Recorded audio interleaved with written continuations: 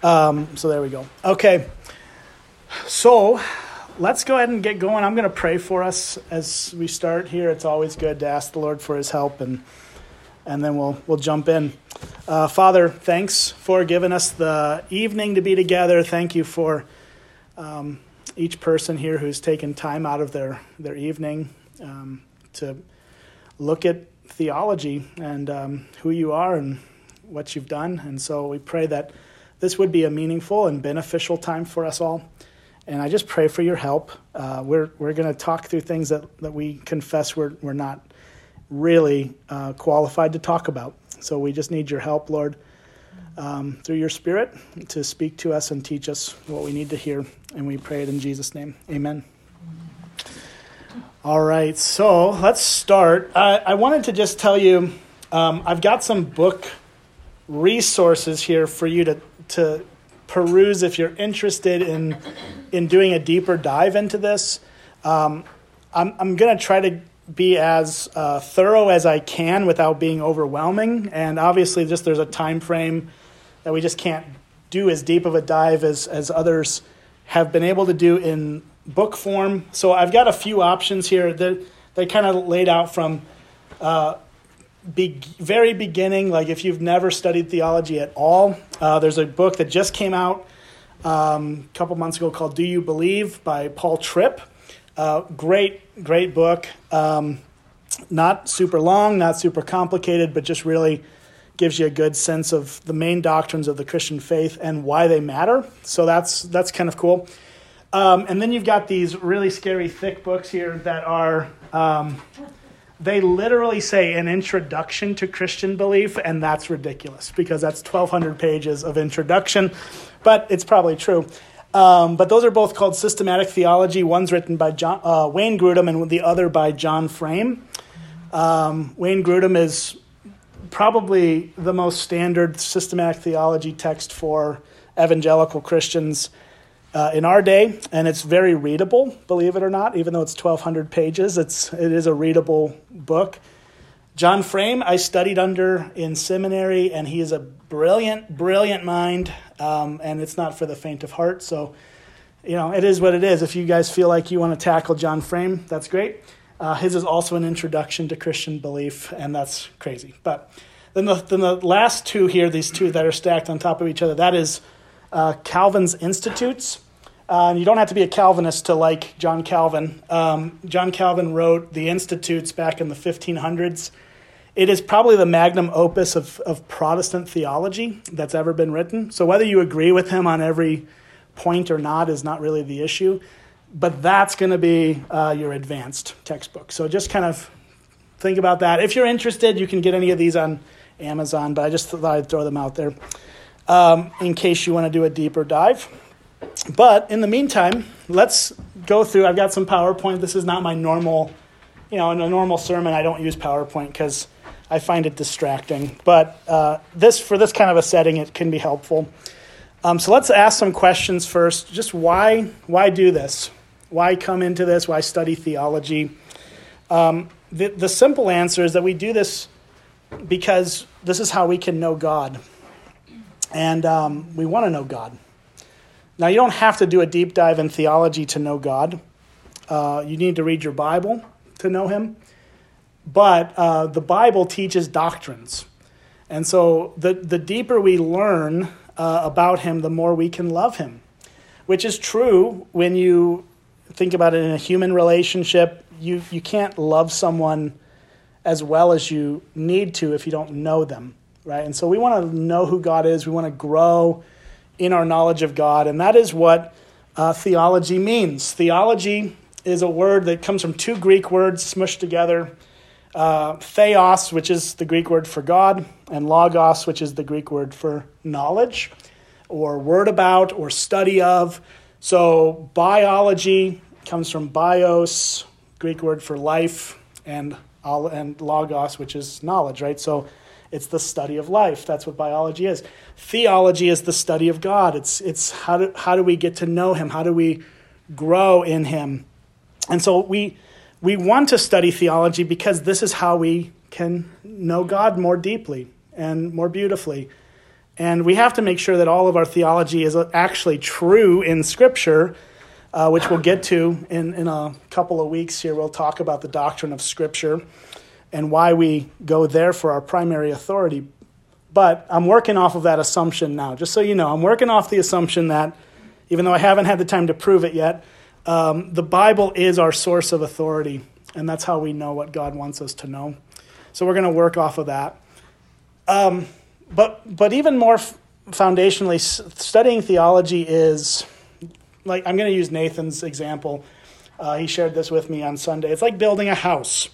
And you start with the foundation, and then you work upward from there, right? You build the walls and the roof, and then inside you set up the rooms, and then you decide where things go, right? And that's kind of how the study of theology works. Here's a picture for you. This is a series of concentric circles.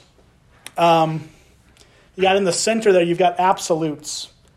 And these are the things that all Christians everywhere, regardless of denomination, regardless of anything, if you are a Christian, those are the things that we have to believe. We believe that God is a Trinity. We believe that the Bible is His Word. We believe that Christ is God and man. We believe that He's the only way to salvation. There are core fundamental doctrines that are absolute to be a Christian, and that's the foundation, right? That's where we have to all come together and agree, regardless of our other things. And so you see the second concentric circle here is convictions. Convictions are important, but they're not absolutes, right? So convictions would be the things that we hold to that are really important. They're not inconsequential. They're very consequential. And that's where you have differences of really denominational differences come down to convictions. We can still be brothers and sisters in Christ on the absolutes, but we may not all agree on things that are really important, but they're not going to change your salvation or that status. So convictions are going to be important things, very important things even, but not absolute things. The third circle is opinions. And of course, this is even less important, right? These are the things that really churches should not split over opinions. We shouldn't divide over opinions. We should have opinions for what they are, your opinion. And I can have an opinion, and you can have an opinion. And so convictions are kind of like, how do you lay out the house? Like, what's the floor plan? Important issue, should be some agreement on that. Opinions are probably more like, well, where do we put the windows? Or where do we put the doors? Or where do we put the kitchen sink in relation to this room? Those are things that, again, we can have differences on, but we're not going to have a huge fight over them, hopefully. And then the last ring here is questions. Questions are those things that we definitely don't divide over, because those are things like, well, should I put this picture frame here or there? It really doesn't matter. Just put it wherever you want. At least that's my view in my house. So we don't fight over those things. Those are just hey, we've all got some questions here. And so those are kind of the four rungs of theology. And I'm going to try my best, although I'm a person and I have opinions and views and convictions and all that, I'm going to try my best to keep it to absolutes and convictions. And if there's a opinion or a question, I'll try to be honest and say that that's where I'm at. And so, but I am a human, so I may not always show my cards as well as I should, but I'm going to do my best to try to keep this class to these first two rungs in this circle. It's things that we can pretty much all agree on or should agree on, and why that's important. So that's where that's at. This class is also different than a sermon. I'm going to give us some time to ask questions. You don't have to feel obligated to ask questions, but I want to give you the opportunity to do that, especially if, we talk about something that may be like, wow, I do not understand that, or wait a minute, that seems very different from how I was taught. Whatever it might be, I am going to offer opportunities at the end of each section to stop and ask questions. If a question comes up in the middle of what I'm saying, you can feel free to interrupt me. I may ignore you, but Probably not. Okay. But I really do mean it. Like, this is not a sermon. I know most of the time when you hear me talk, it's a sermon, and that's a different kind of setting. It's not as free to just pop up and say, what about this? Now, you're always welcome to do that after church and talk with me. I'm always open for that. But obviously, the Sunday morning service is a little different than this. So feel free to ask questions. And I doubt you have any right now. But if you do, feel free to ask. We'll stop for a second. You got a question, Nathan? Back there? No? Okay, great. All right. Well, obviously, I didn't touch on too much there. So we're going to talk about some stuff tonight, and this may be where questions start to form. We're only going to talk about a very tiny subject, which is the existence of God. Okay. It's only the most consequential issue in the entire universe. So, yeah, half an hour should be just fine, right? Like, no, obviously not. We're only going to scratch the surface of these things, but I want to start really at the bottom. A lot of systematic theologies, like Wayne Grudem's, for example. I don't think John Frame starts his this way, but Wayne Grudem starts his book with the Bible. That's the first section of chapters. And his reasoning for that makes sense because our theology is built out of Scripture. And so his theory is, well, we start with, let's define Scripture because that's how we can know God. And so then we can build from there into why we believe God exists and all those things. That's a perfectly fine way to break things down. But I'm more compelled by let's start with God himself and go out from there. Okay, so today we're going to talk about the existence and nature of God. So those are the two subjects we're talking about. We'll do the existence. Well, actually, three things: the existence, the knowability, and the nature of God are really the things we're going to deal with tonight. So let's start with the obvious question: how do we know that God exists? How do we know God exists? This is, again, like the most fundamental question of humanity. It's what we've all been asking forever. It's like, can we know that there's a God? And if we can, how do we know that? There's really three answers to that, or three different ways we can know God exists. The first is our inner sense of God. So the inner sense of God is basically another way of saying that every human being knows intuitively that there is something beyond them. We're hardwired as human beings to just know that there's a God.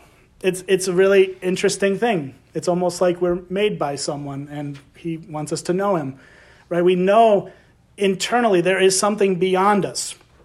And the Bible talks about this. The Bible says in Romans 1:19, for what can be known about God is plain to them, clear to them being the human race in the context, because God has shown it to them. So what can be known about God is plain to them. It's clear. Why? Because God has shown it to them. And Paul will go on in the next verse or two, which we'll look at in a few minutes, why that is even further the case. But I think every single person intuitively knows that there's a God. In fact, we know that because the most staunch atheists will say intellectually they don't believe in God, but they're mad about it. Right? They're mad that he doesn't exist. It's almost like they know they're wrong, but they just can't get themselves intellectually to agree. And John Calvin talks about this in his Institutes. I'll probably be quoting Calvin a bit throughout this, but here's what he mentions on this issue. He says, therefore, since the beginning of the world, there has been no region, no city, in short, no household that could do without religion. There lies in this a tacit confession of a sense of deity inscribed on the hearts of all. So that's from book 1 of chapter 3 of his Institutes. And basically what he's saying there is simple, right? That for all time and this is still true today, 500 years after Calvin wrote this. There is no tribe, there's no place out in the middle of nowhere that hasn't had any human contact outside of themselves that we have found yet that is, by definition, an atheistic tribe. They all have a sense of deity. Now, that doesn't mean that they're Christians. That's a different issue. And that's not what Calvin is saying. When he says that there is no religion, or that they're without religion, they're not without religion, he's not saying here that they believe in the true faith, right? That's not his point.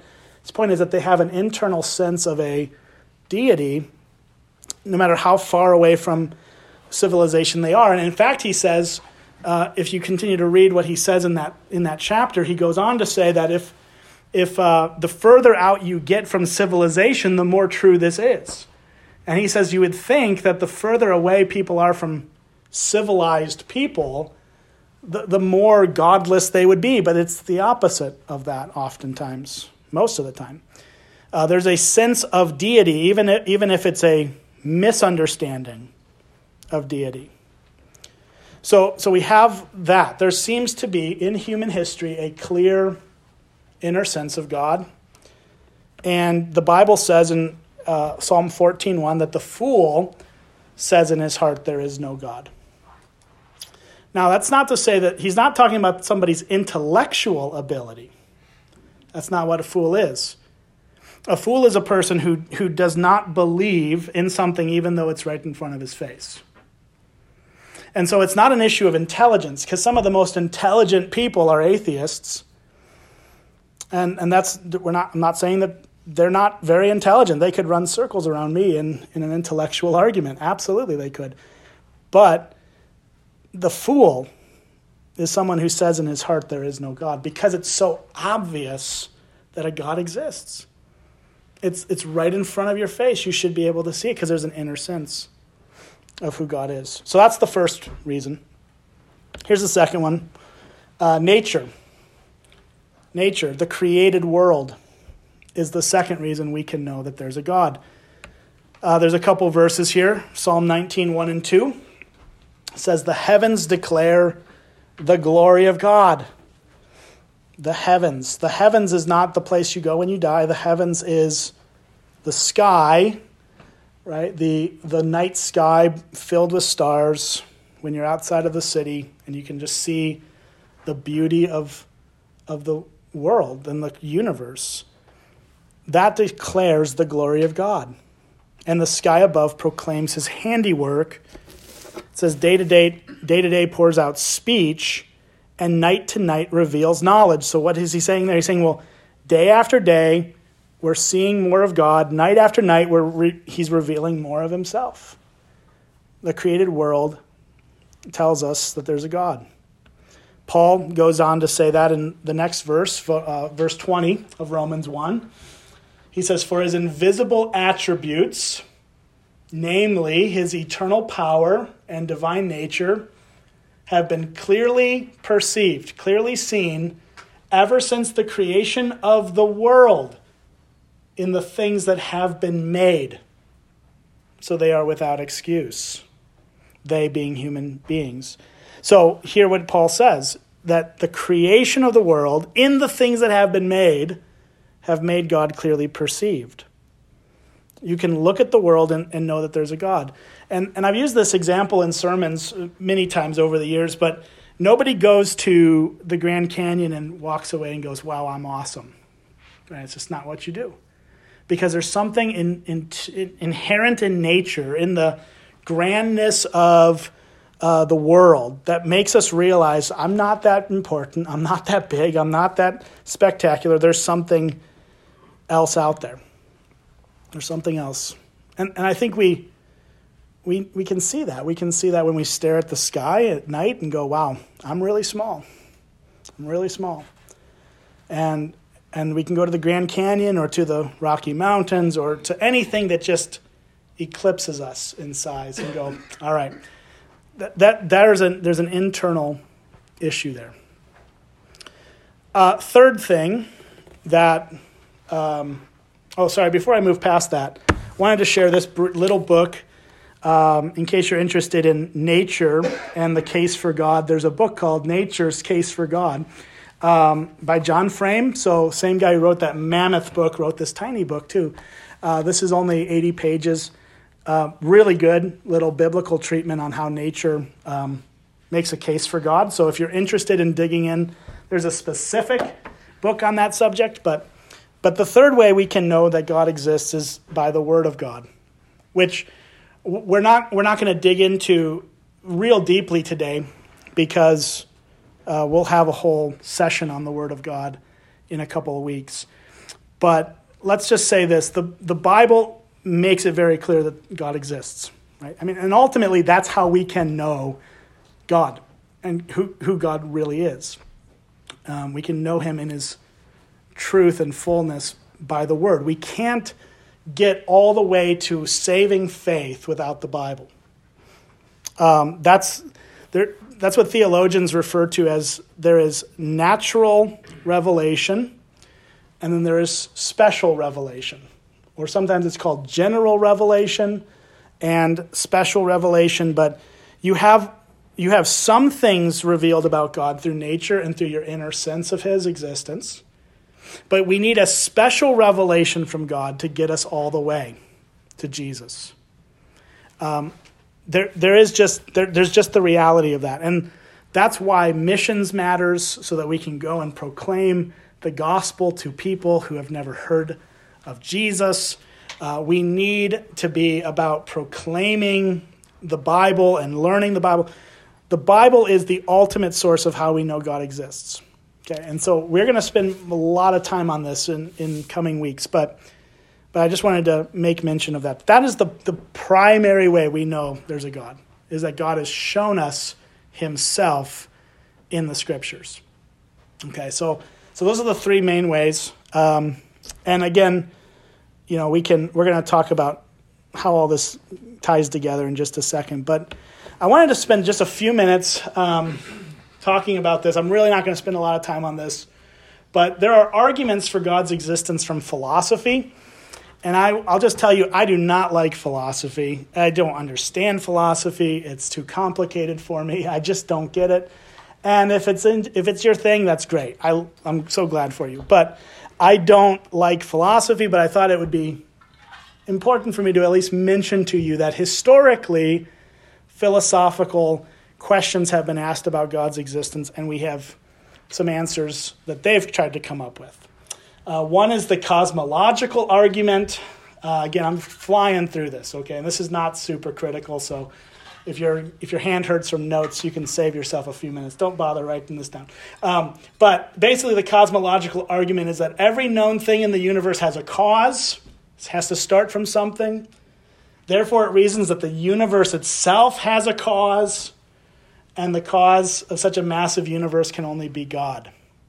Okay, cool, great.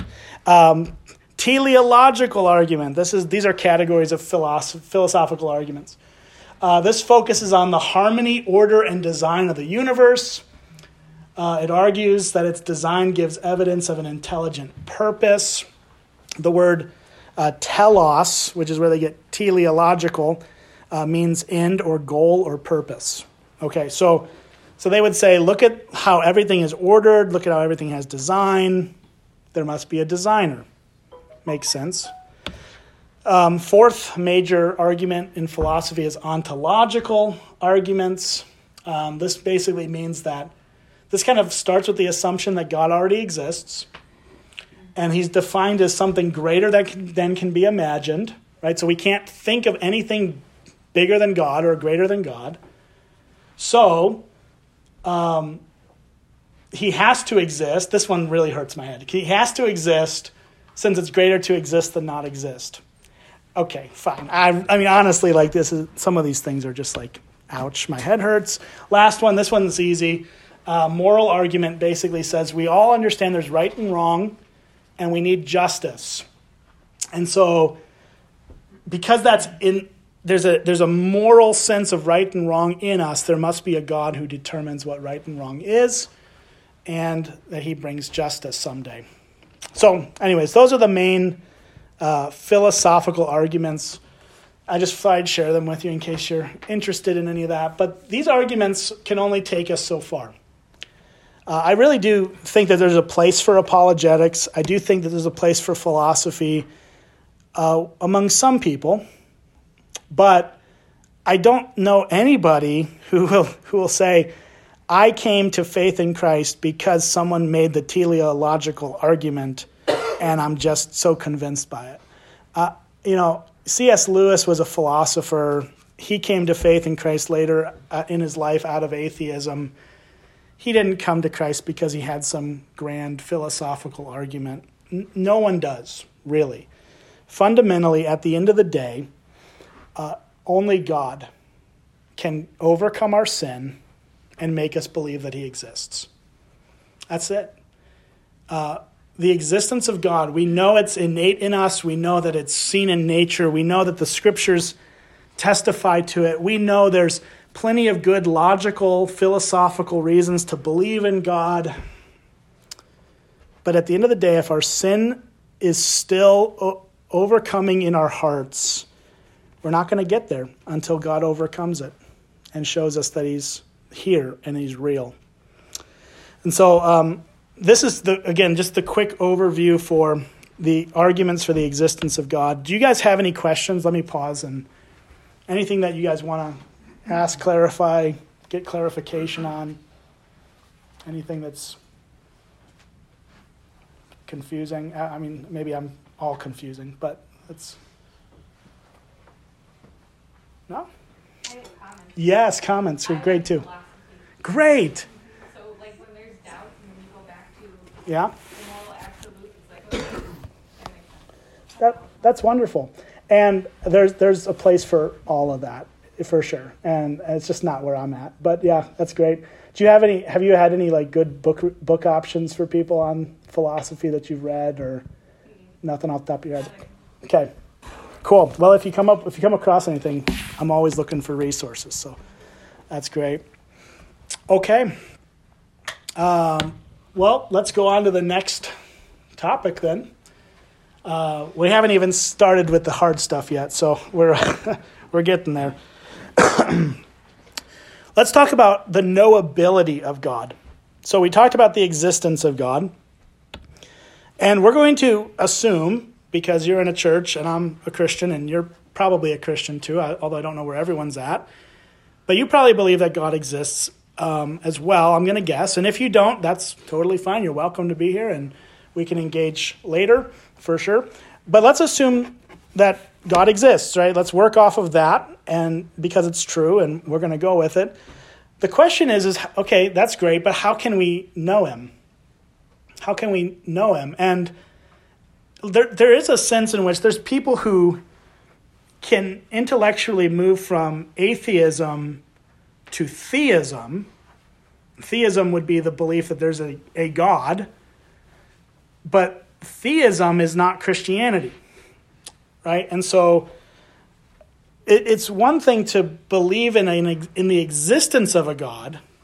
It's another thing to actually know the God that we believe in, and the God who actually exists. So how can we know him? So here's the short answer. If we're going to know God at all, it is necessary that he reveal himself to us.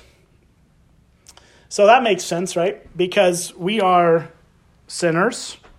Even if you don't believe in the doctrine of sin, which I don't know too many people who don't believe in the doctrine of sin on some level, because we can see bad things around us all the time.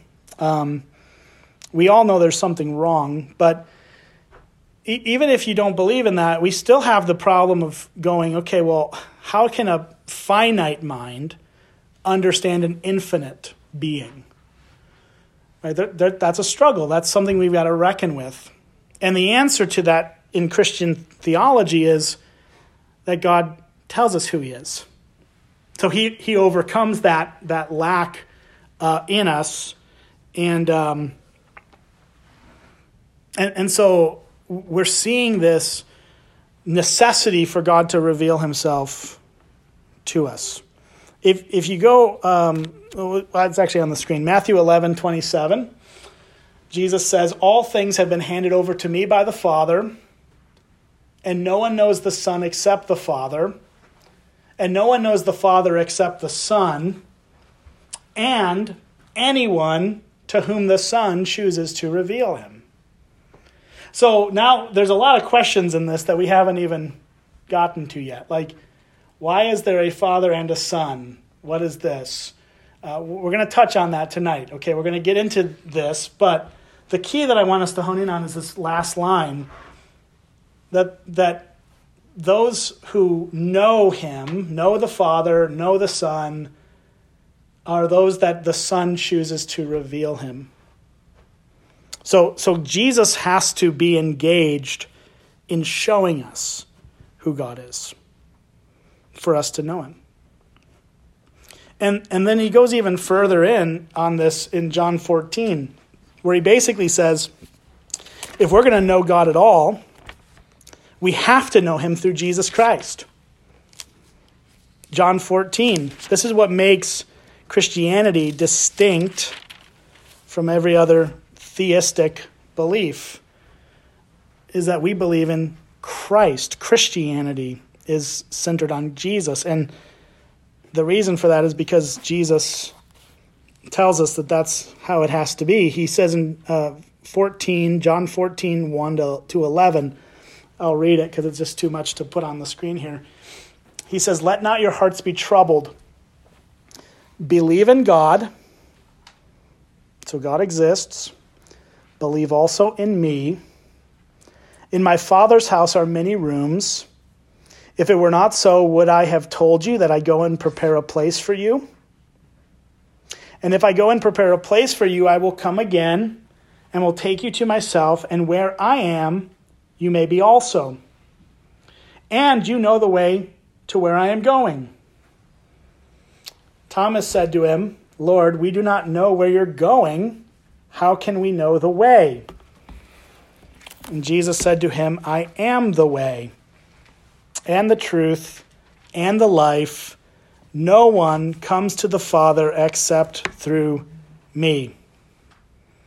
And then he says this, if you had known me, you would have known my Father also. From now on, you do know him and have seen him. Again, there's a lot of stuff there that needs to be unpacked, but look at verse 8. Philip then said to him, Lord, show us the Father, and it is enough for us. Jesus said, have I been with you so long that you still do not know me, Philip? Whoever has seen me has seen the Father. How can you say, show us the Father? Do you not believe that I am in the Father and the Father is in me? The words that I say to you, I do not speak on my own authority, but the Father who dwells in me does his works. Believe me that I am in the Father and the Father is in me, or else believe on account of the works themselves. Okay, so again, tons there we could unpack, but Jesus is making the clear point that if you're going to know God, you have to know him through Jesus. He is the way. He is the truth. He is the life. He is the only way that we can get to the Father. And his disciples were clearly confused by these things, right? And maybe we are too, to some degree. But it is super helpful to just see this reality in Christian theology, that if we're going to know God, we have to know him through Jesus. Here's another thing we need to recognize. We can never fully understand God. We can't. Like I said, we have finite minds, and he's infinite. So the finite cannot fully's the key word there. That's why it's underlined. We cannot fully understand God.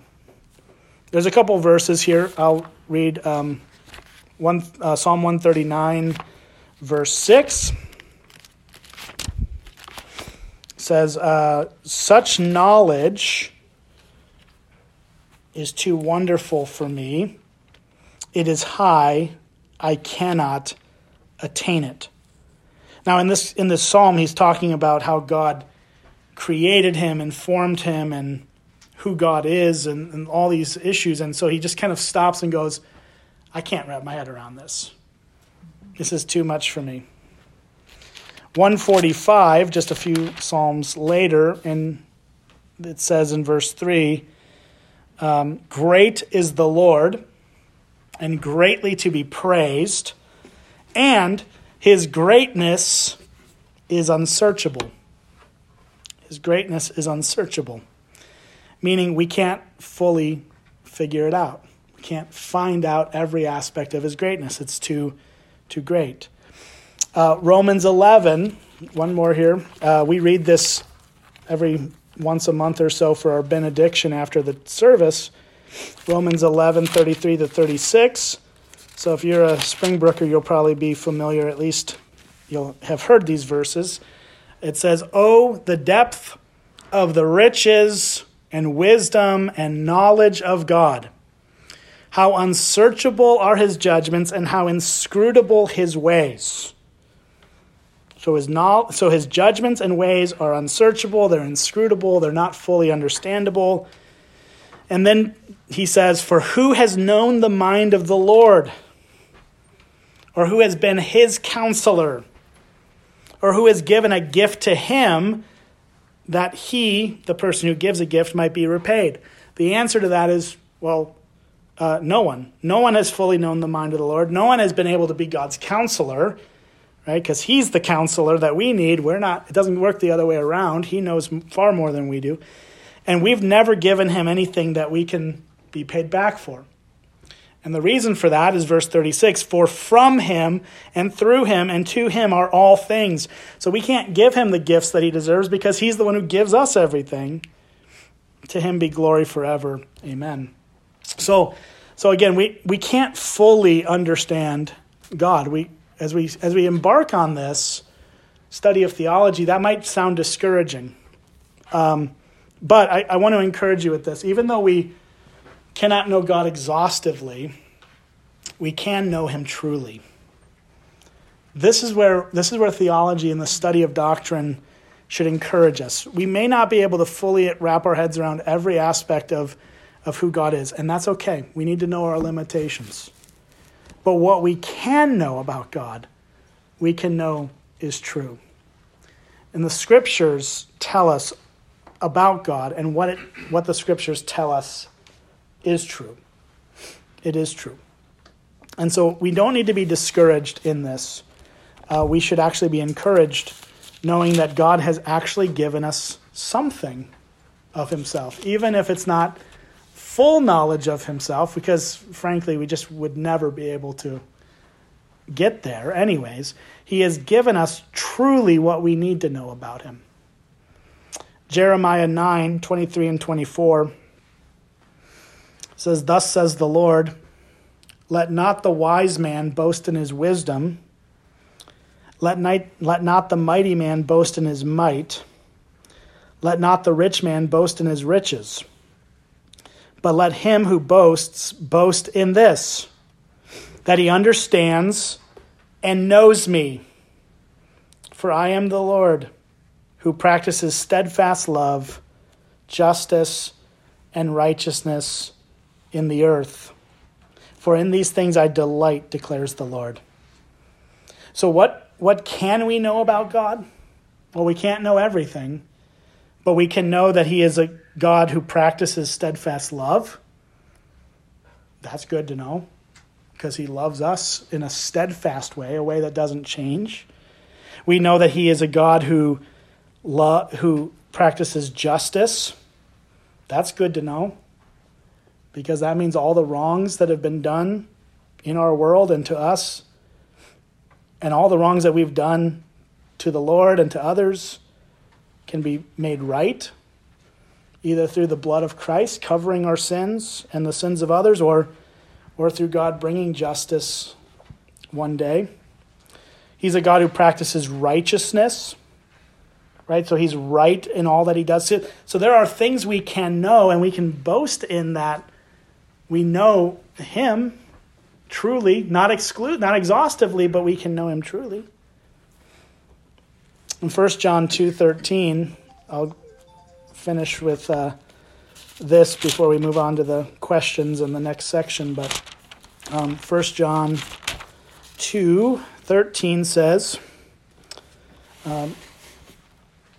he says, I'm writing to you, fathers, because you know him who is from the beginning. I am writing to you, young men, because you have overcome the evil one. And I write to you, children, because you know the Father. Right, so in two of those three people, he addresses the fathers, spiritual fathers, young men, and children. The fathers he's writing to because they know him. And children he's writing to because they know him. Right, so we can know him. We can truly know him. It doesn't mean we can know everything about him. It doesn't mean we won't have questions. It doesn't mean we won't have doubts or fears or anything of that sort. That's all, we're capable of that. But what we can know is true because the scriptures are what God has given us to know him. And again, we'll touch more on that in a couple weeks, more deeply on the scripture issue. But all right, so anything on the knowability of God you guys want to talk about? There's a lot. I mean, I know we're just kind of drinking from a fire hose here, so and we're going to get to the next complicated thing next. But I want to stop and let you ask questions. No? So either I'm making way more clarity than I think or something. That's okay. That's all right. Here we go. This is the one that's going to ask some questions probably. All right, let's talk about the nature of God. So by the nature of God, I don't mean nature as in the created world. The word nature here is referring to the essence of who God is. Who is God foundationally at his core? Okay. The Christian answer to this is that God exists as one God in three persons, what Christians refer to as the Trinity. All right, so this is going to be great because we're just going to talk through the Trinity and it'll be as clear as mud and then we're going to go home. Okay, so this is tough. This is the reality, but the Bible has taught us clearly that God is one in three, and we're going to unpack what that means. Okay, so the word Trinity is not found in your Bible. You'll never find the word Trinity in the Bible. It's not a word that the Bible uses specifically about God. But it is a word that we use to explain the teaching of the Bible. That we explain this tri-unity of God. So that's where the word Trinity comes from. It's kind of this combination of tri, meaning three, and unity, meaning oneness. So this three oneness. Let's unpack how the scriptures teach us about this. There is one God. The Bible teaches us clearly there is one God. Hear, O Israel, the Lord our God, the Lord is one. You shall love the Lord your God with all your heart, and with all your soul, and with all your might. So this is what is called the Shema in Hebrew. It's kind of the traditional call to worship for the Jewish people of the Old Testament. And their call, their rallying cry around the Lord is, the Lord is our God, the Lord is one. There is oneness. This is Deuteronomy 6, 4, and 5. We know that there is one God. Isaiah 45, 5 says, I am the Lord, and there is no other. Besides me, there is no God. So what the Bible flat out rejects is the concept of polytheism. Okay, polytheism is the belief that there are many gods.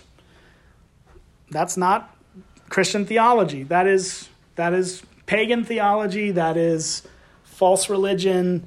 There are religions in our modern day that do believe in polytheism. Hinduism would be one of those. So Hinduism has thousands, maybe millions. I don't think that they've even capped a number yet on how many gods there are. That's not the biblical truth of God. God is one. I am the Lord, and there is no other. Besides me, there is no God.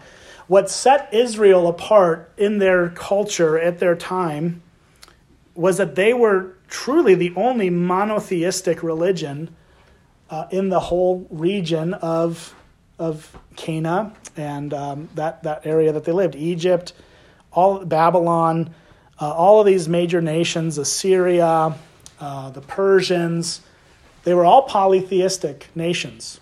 They didn't have just one God. They had a God for this, a God for that. And Israel slipped into the practice of worshiping false gods all throughout their history. When Moses went up to the mountain after they get freed from Egypt, he's gone for a while, so then they decide he must be dead, so let's create this God in our own image, and they make this golden cow. And they're like, okay, that's God now. They were just doing what they knew, which was wrong, and Moses corrected them when he came back. But as they got through the wilderness journey, there wasn't a ton of idolatry happening then. But once they got settled in the land, there was a lot of temptation to worship the other gods of the nations around them. And they began to. And Solomon was the king who kind of brought this in upon them. So David's king, David dies, Solomon becomes king. Solomon has a long reign of peace and security. There really were no wars at that time. But Solomon's great mistake was that he brought in, I think it said he had 1,000 wives. I'm trying to remember this. It's ridiculous. 700 wives, 300 concubines. So 1,000 women in his house. And most of them were from foreign countries, and most of them had false gods. So then he brings false worship in. He sets up these places of worship for his wives and concubines, and it just starts to all go downhill. Then Rehoboam, his son, becomes king and immediately destroys everything and just ruins it all. And the kingdom gets split in two, and it just becomes a massive mess. And then eventually the exiles start to happen. So God takes very seriously in the Old Testament that they have to be committed to him exclusively. He set them into exile out of their land, at least in part because of their idolatry. And so we see that actually in the period before the kings too. During the judges, there was a lot of idolatry as well. So there's a lot of problems with this. But anyways, what's clear in the scripture is that there is one God. All right, so there's a few major religions today that would affirm this. Judaism, Christianity, and Islam are all monotheistic religions. They all find their roots somewhere in the Christian story. Old Testament primarily for the other two that aren't Christian faiths. But they would all kind of go after this idea that there's one God. Where Christianity differs is that the Bible affirms, we would believe the Bible teaches, the existence of God in three persons, even though the word Trinity is never used. The Bible affirms that there is one God, but that God exists in three persons. Let me give you a few examples of this, of where we see this in the New Testament. And it's all over. It's actually in the, I'll actually start in Genesis, because I do think that there are hints of it in the Old Testament, though it's not clearly expressed in the Old Testament. There are hints of it. Genesis chapter 1, verse 2. Says, the earth was without form and void, and darkness was over the face of the deep, and the Spirit of God was hovering over the face of the waters. Okay, so fine. God's a spirit there, fine. Okay, let's go over to, I think it's chapter, where is it here? Chapter 2, right? Hang on, I'm looking for it. I'm going off book here for a second. No, I think it's still chapter 1. Yes, verse 26. Then God said, so he's created all these things. He's on to the, I think he's on to the 6th day here. God said, let us make man in our image, after our likeness, and let them, meaning humanity, have dominion over the fish of the sea and over the birds of the heavens, over the livestock, and over all the earth. Okay. God says, let us make man in our image. I mean, that's odd. I mean, if you don't have a Trinitarian theology, it's a little hard to wrap our heads around what's happening there. And some of the answers that others have given to this is, well, he's talking to the angels.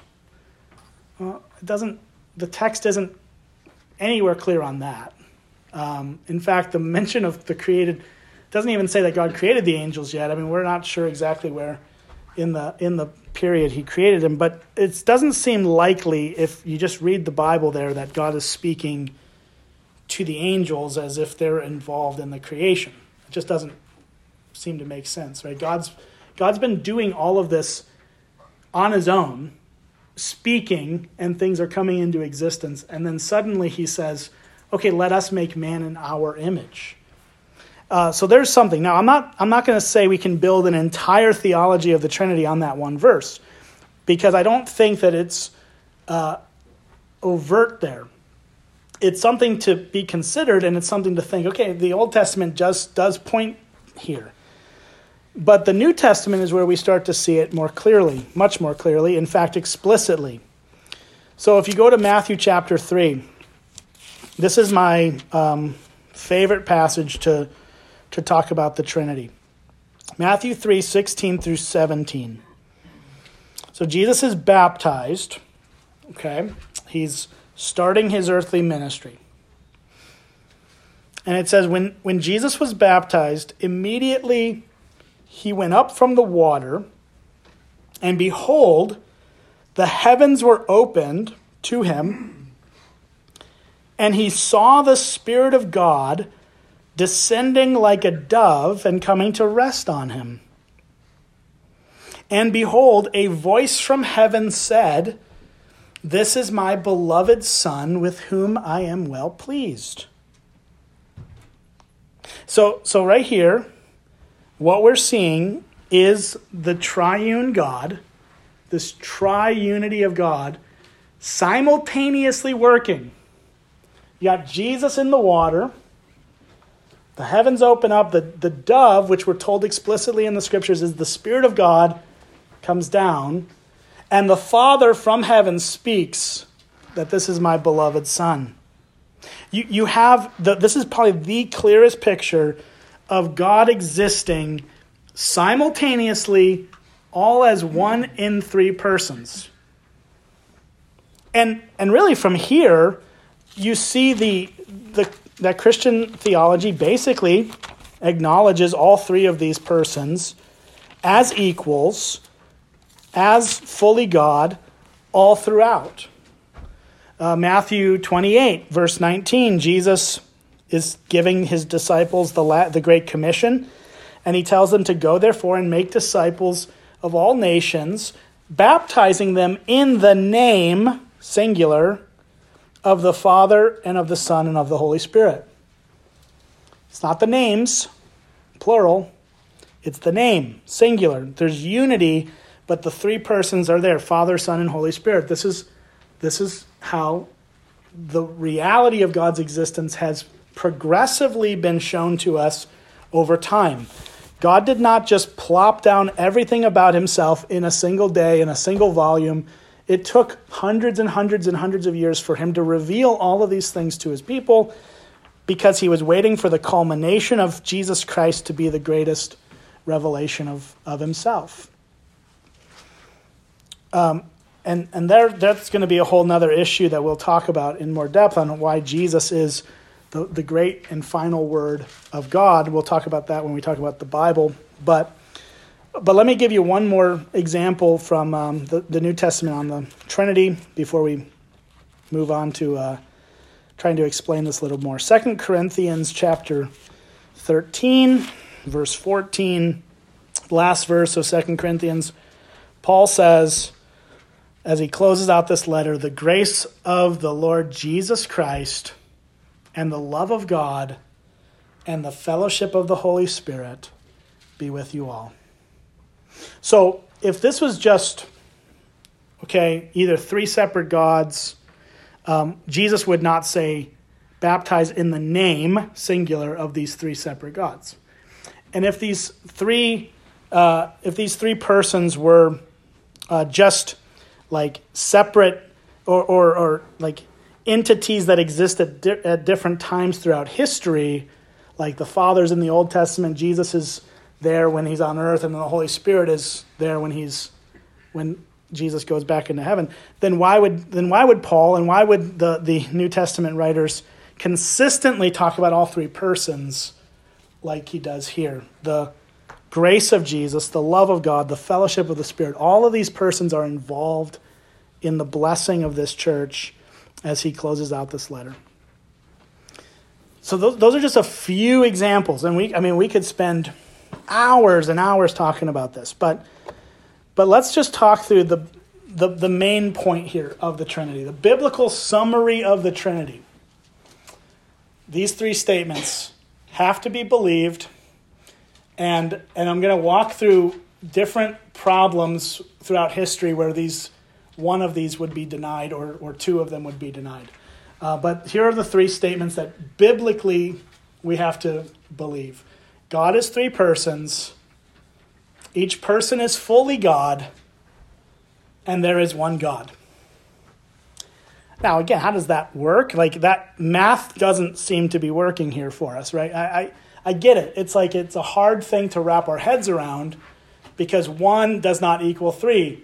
1 plus 1 plus 1 doesn't equal 1. I mean, it's like, all these things they're just confusing. But these are the realities of the biblical teaching on this issue, is that God is three persons, Father, Son, and Holy Spirit. Each of these persons is fully God, and there is one God. So if you're a picture person, here's a picture. This is the best picture I could find because it's just hard to diagram this, right? But this is probably not perfect, but it gets pretty close. Okay, so you got God, right? And he's connected to this triangle, Father, Son, Holy Spirit. But here's what's clear. You have that one God in three persons. So the Son is God, but the Son is not the Father and the Son is not the Holy Spirit. Likewise, the Father is not the Son and the Father is not the Holy Spirit, but the Father is God. Holy Spirit is God, but he's not the Son and he's not the Father. Clear as mud? You guys get that? That's the best we can do, okay? But we're working on it. So that is the biblical understanding of this. And we're going to walk through, and I want to make it clear that we will make this more on the nose as we get to Christ, the session on Christ. We're going to spend significant time talking about how we know Jesus is God.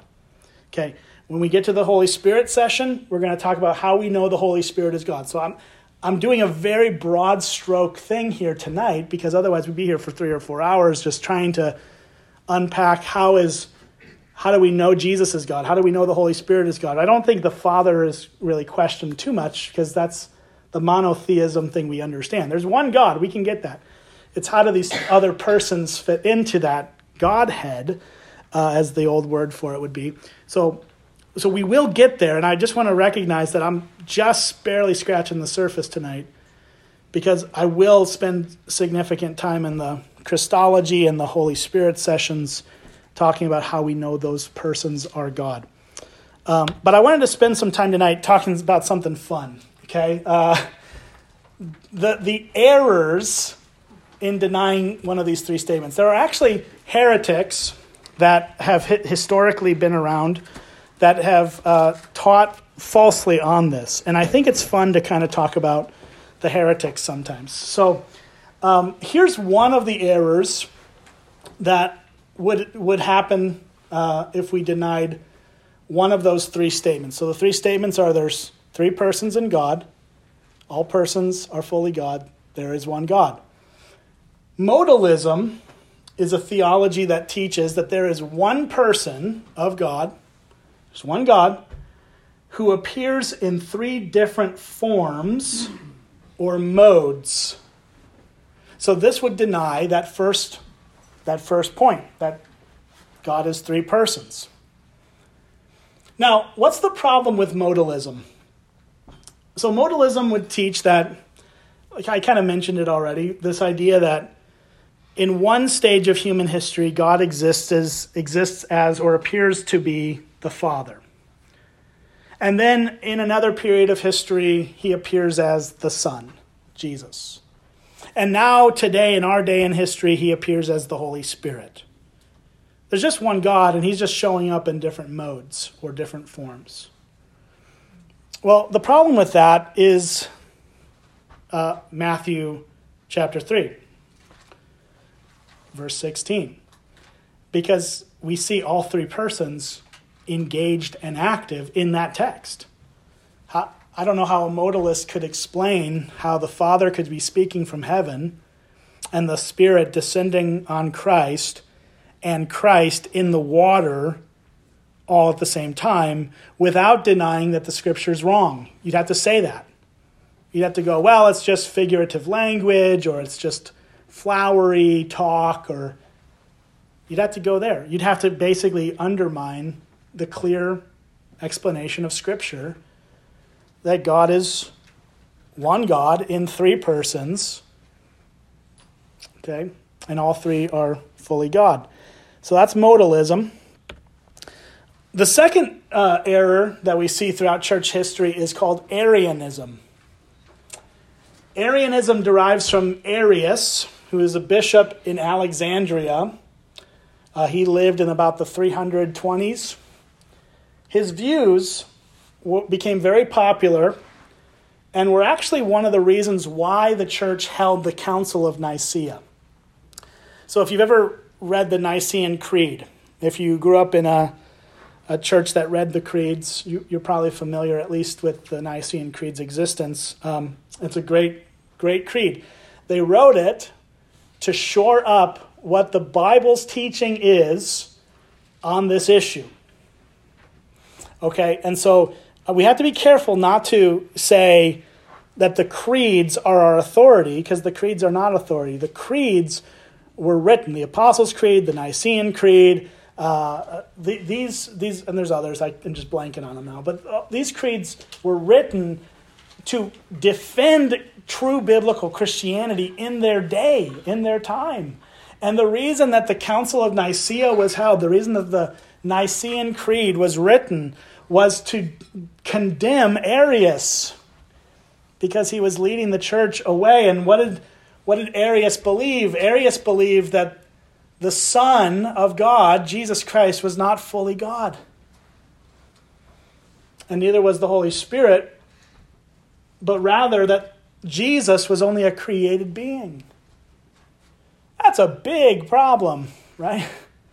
To say that Jesus was not God is a big deal. That's not a matter of opinion. That's an absolute of the Christian faith. And so his denial, and he was stirring people up, or Arius was stirring people up to buy this, to believe this, and was basically saying that Jesus was just an angel who was sent down, created being. Or in some forms of Arianism believe that Jesus was man, fully man, and then at his baptism, God made him God. Weird stuff, wrong stuff. So that had to be denied, and this is part of the Council of Nicaea's creed. It says we believe in one God, the Father Almighty, the maker of heaven and earth, of things visible and invisible. And we believe in one Lord Jesus Christ, the Son of God, the begotten of God the Father, the only begotten, that is of the essence of the Father, God of God. So that's who they're talking about Jesus here. God of God, light of light, true God of true God. You think they're trying to emphasize something here? They're doubling down on this, and good for them.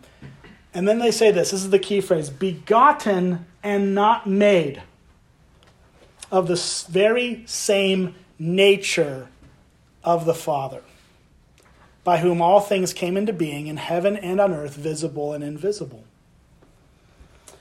We're going to talk a lot more about the deity of Christ, how we know that Jesus is God when we get to that lesson, but the Council of Nicaea was a vital thing, and I know that there's historians now who, or pseudo-historians, that want to portray this as, it was just Emperor Constantine who was trying to rally support, and they have all these weird theories about why the Council of Nicaea was held. And at the end of the day, the Council of Nicaea was held because Arius, the Bishop of Alexandria, was going nuts and preaching a false gospel, and they couldn't let that stand.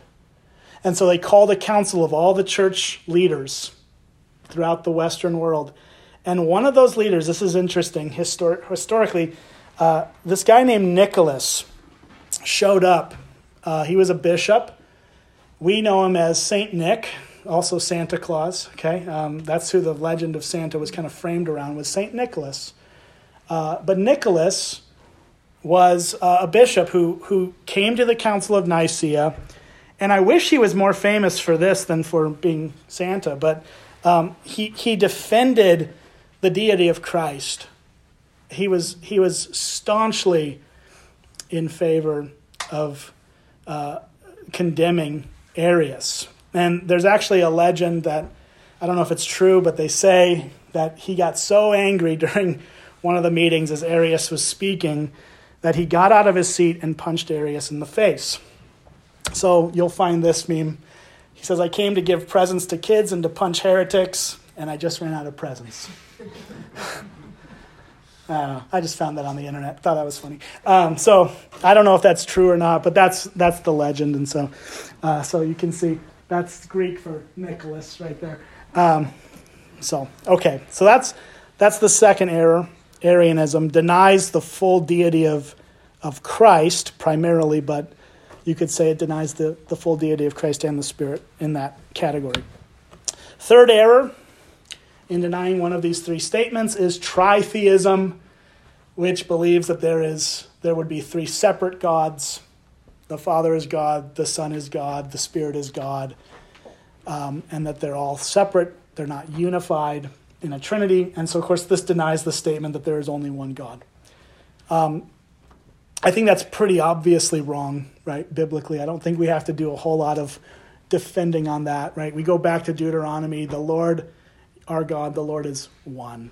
There is one God, there is none like him. So the unity of God is really never much of a question. But modalism does have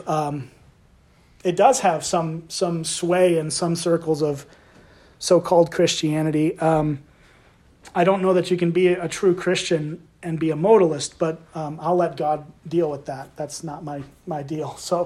But I know that there is a denomination called Oneness Pentecostals.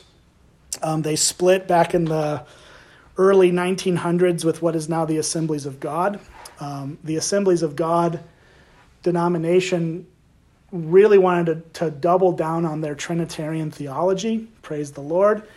And there was a segment of that denomination that didn't want to believe that. They wanted to be modalists, so there was a split. And they're still, Oneness Pentecostals are still a thing. They're still around. I think we have a couple churches in the area that would hold to that theology. And again, we'll let the Lord do his thing with that. So don't think there's anybody who's a Christian who says they're a tritheist. But among the Arians, the modern day Arians would be Jehovah's Witnesses. Even Mormonism, you could probably make the claim that they are also would fall under the Arian camp. This is why these are heresies. They're not true churches. They're not true Christian churches. And I'm not here to slam on JWs or Mormons. They're kind people, no ill will, but they're wrong on these things.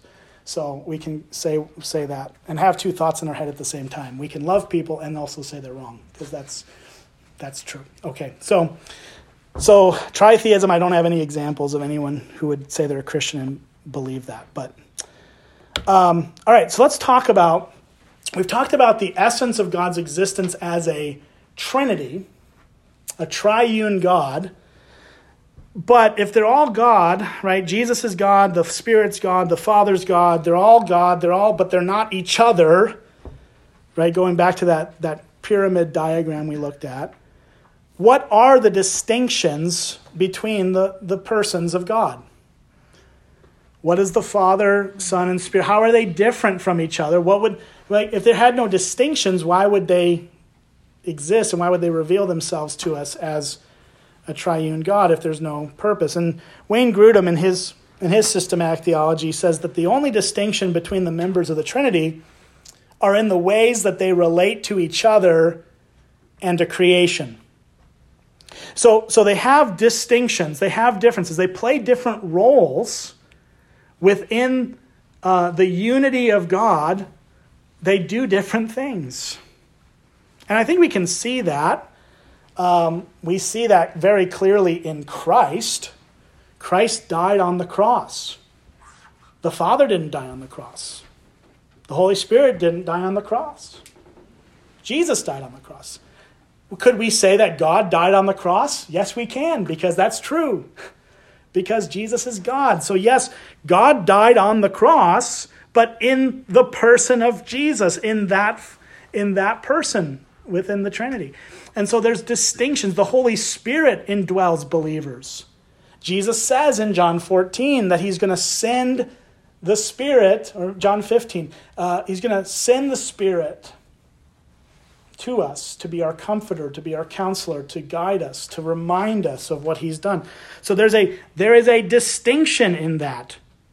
Jesus doesn't say, I'm going to somehow morph into a spiritual essence and then live inside of you. Although, is it right to say that the Spirit of Christ lives in us? Yeah, we can say that, because it's true. The Holy Spirit is in the oneness of God, the Spirit of Christ, the Spirit of the Father, and the Holy Spirit stands on his own. But to say that the Holy Spirit dwells in us is to emphasize the distinction of that role. The Father begins all of these things. The Father sent the Son. And the Son and the Father sent the Spirit. And so there is distinctions here. They distinctly are different among each other within their unity and how they relate to us. And I'm going to just take a second here to read a little section of Calvin again for you, just because I think he's old, he's dead now, but he's a brilliant man, was a brilliant man, has some helpful things to say. And this section is from chapter 13, Roman numerals threw me off, 13 of section 18. He says, I do not know whether it's expedient to borrow comparisons from human affairs to express the force of this distinction between the Father, Son, and Spirit. So what he's saying is I don't know that we need to use human analogies to try to figure this out. Men of old were indeed accustomed to do that sometimes. But at the same time, they confessed that the analogies they advanced were quite inadequate. So you've probably heard analogies of the Trinity. They're all terrible. Don't believe any of them, okay? Because they can't truly get to to the reality of it. So God is like water. He can exist as a liquid, a solid, or a gas. That's modalism, folks, because they don't exist in those three forms simultaneously. It's different. Can it kind of help us understand a little bit? No, don't do it. Okay? Just don't do it. It's not helpful. Calvin 500 years ago was like, the old guys used to do that. I don't think we need to do that. So I don't know which old guys he's talking about, because that's really, really old guys after all. But here's what he says. He says, nevertheless, it is not fitting to suppress the distinction that we observe to be expressed in Scripture. So we can't suppress the reality that the Father and Son and Spirit have distinctions. It is this. Here it is. Here's his definition. To the Father is attributed the beginning of activity. He is the fountain and wellspring of all things. To the Son, wisdom, counsel, and the ordered disposition of all things. And I would also add the crucifixion, and I think he does in future chapters here, he does talk about this. And then he says, to the Spirit, it is assigned the power and efficacy or effectiveness of that activity. Indeed, although the eternity of the Father is also the eternity of the Son and the eternity of the Spirit, since God could never exist apart from his wisdom and power, and we must not seek in eternity a before or an after, nevertheless, the observance of an order is not meaningless when the Father is thought of as first, then from him the Son, and finally from both the Spirit. For the mind of each human being is naturally inclined to contemplate God first, then the wisdom that comes from him, and lastly the power where he executes the decrees of his plan. For this reason, the Son is said to have come from the Father, the Spirit from the Father and the Son at the same time. This appears in many passages, but nowhere more clearly than in the 8th chapter of Romans. Okay, but we're not going to talk about the 8th chapter of Romans today, but that's, I think, somewhat helpful. Okay, again, it's really, really hard to understand these things. But I think what we need to do is just simply go to the Bible. Calvin would want us to go to to Romans 8, but we're going to go to Ephesians 1. So we're going to spend just a little time here. I'm not going to preach a whole long sermon on it, but I just want to highlight that the Bible does teach this, and it does show the distinctions between the persons. Okay, so verse 3 and following says, "Blessed be the God and Father of our Lord Jesus Christ."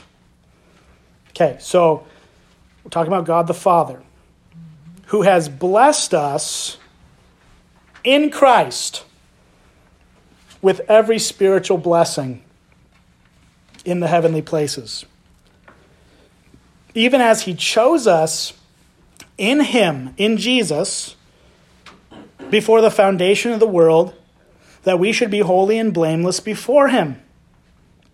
In love, he predestined us for adoption to himself, to the Father, as sons through Jesus Christ, according to the purpose of his will, to the praise of his glorious grace, with which he has blessed us in the Beloved. So the Father's role is to give us every spiritual blessing, to choose us before the foundation of the world to be holy and blameless in Christ, to predestine us to be adopted into his family. This is why Calvin says that the Father is the fountainhead of all things. He's the beginning of it. He starts it all. He kicks it all off. Verse 7, in him, now we're talking about Jesus here, and we know that from the context. In him we have redemption through his blood. Whose blood? The Father's blood? No. Jesus' blood on the cross. The forgiveness of our trespasses, according to the riches of his grace, which he lavished upon us in all wisdom. That's what Calvin was talking about, the wisdom of God in Christ, and insight, making known to us the mystery of his will, according to his purpose, the Father's purpose. See, this is all kind of intertwined, so it's hard to wrap our heads around which him is his and all that, right? But his purpose, which he set forth in Christ. So again, there's so much unity in this that Paul is just kind of interweaving all of these persons in the same conversation, so that we have to stay on our toes and go, wait, is he talking about Jesus here? Is he talking about the Father here? And at the end of the day, he's talking about all of them together, working together, but they have a different purpose. So set forth in Christ as a plan for the fullness of time, to unite all things in him, things in heaven and things on earth. In him we have obtained an inheritance, having been predestined according to the purpose of him. See, that's why it's so confusing, because it's just all him, right? It's like, well, wait, which person are we talking about? Purpose of him who works all things according to the counsel of his will, so that we who were the first to hope in Christ might be to the praise of his glory.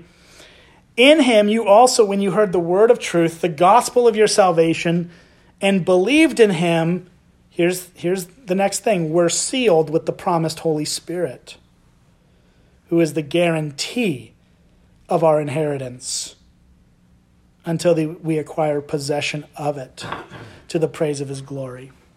So you see what Paul's doing here as he weaves together all of these issues. He's saying that there's a unity in God, where the Father begins this whole process of salvation. Jesus accomplishes salvation in the cross. And then the Spirit of God is our seal and promise and guarantee of that salvation that Jesus purchased for us through the cross, that the Father ordained from before the foundation of the world. So we have this trajectory of they each are present in here. They're each distinctly mentioned here, separately from each other, but also in union with each other. This is an amazing passage that as we kind of try to wrap our heads around it, we're seeing the triune God working to save us in unity, but playing different roles in that process. So the Spirit's role in the process is to keep us, and he holds us in Jesus. Jesus' role was to become man and to die on the cross and to shed his blood for the forgiveness of our sins.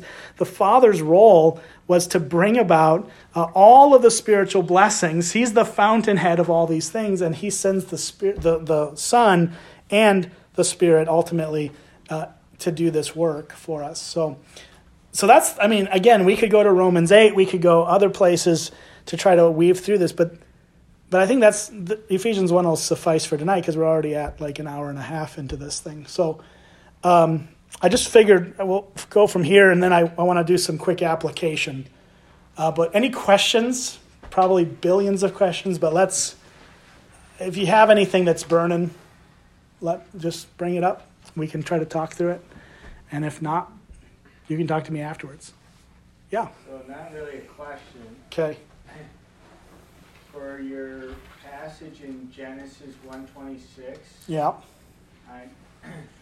Colossians 1, starting at verse 15. I'm having a hard time. I don't have my reading back. But it starts out with, he is the image of the invisible God, pertaining to Christ. Mm-hmm.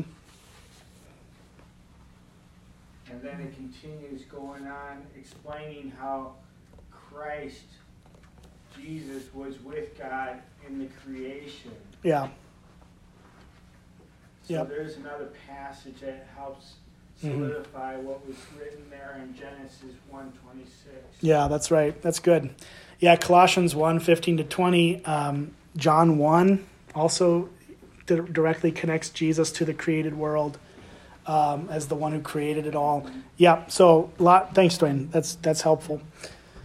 Any questions beyond that, and anything else I can help clarify? You can talk to me afterwards if you're too embarrassed to ask in front of people too. That's fine. All right.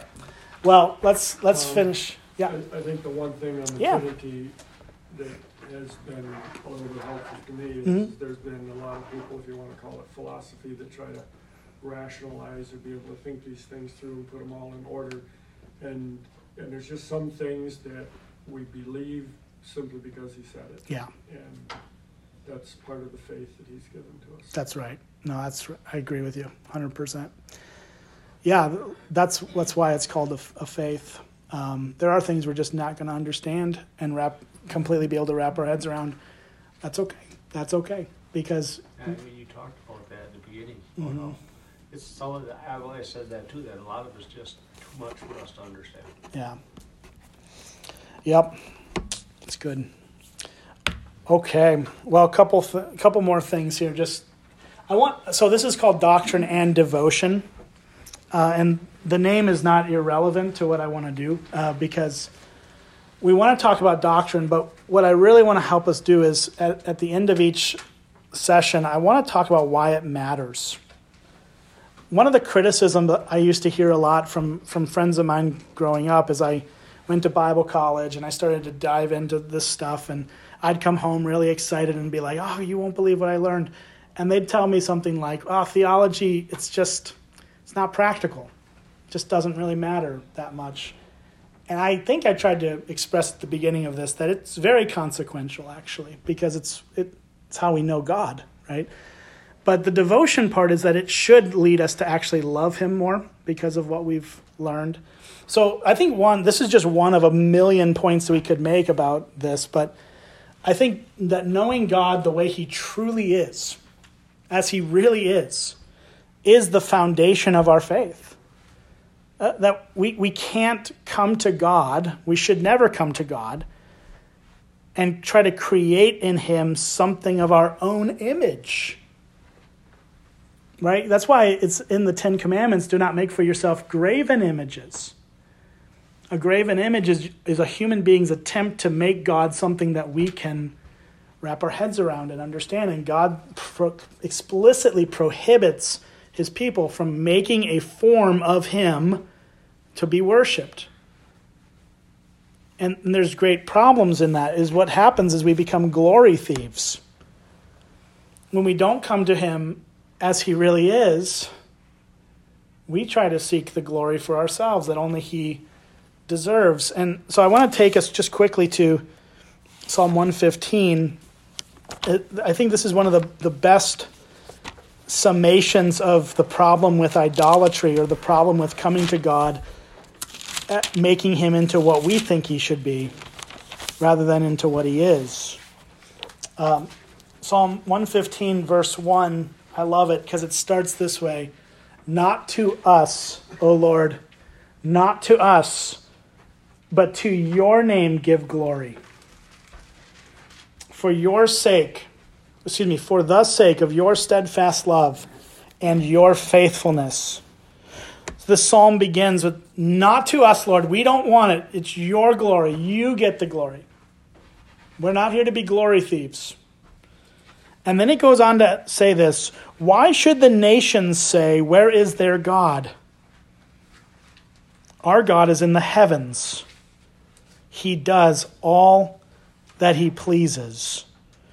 Which we'll get into some of the conversations in future sessions about God's sovereignty. But that's the definition of God's sovereignty. He's in the heavens and he does all he pleases. That's what it means for God to be sovereign. He does whatever he wants. He's truly the only being who can do whatever he wants. Because he's truly the only being who can only do what is good and right. So it's good that God can do all that he pleases. All right, verse 4 says, their idols, the idols of the nations, so these false gods, are silver and gold, the work of human hands. They have mouths, but do not speak, eyes, but do not see. They have ears, but do not hear, noses, but do not smell. They have hands, but do not feel, feet, but do not walk, and they do not make a sound in their throat. Those who make them become like them. So do all who trust in them. All right, we'll stop there for just a second. Let me say what that's saying. They walk through the gods of the nations, these false gods. And they're just walking through how those gods aren't real. They're not alive. They're gods, our God's in the heavens. He does whatever he pleases, but their God is just made out of silver and gold. And they may look like they have human form, right? They have mouths, but they can't talk, they can't see, they can't feel, they can't walk.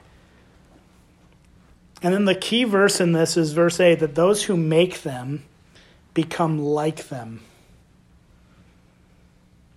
There's a book, a theology book that is on this issue of idolatry, and it talks about, I think the title of the book is We Become What We Worship.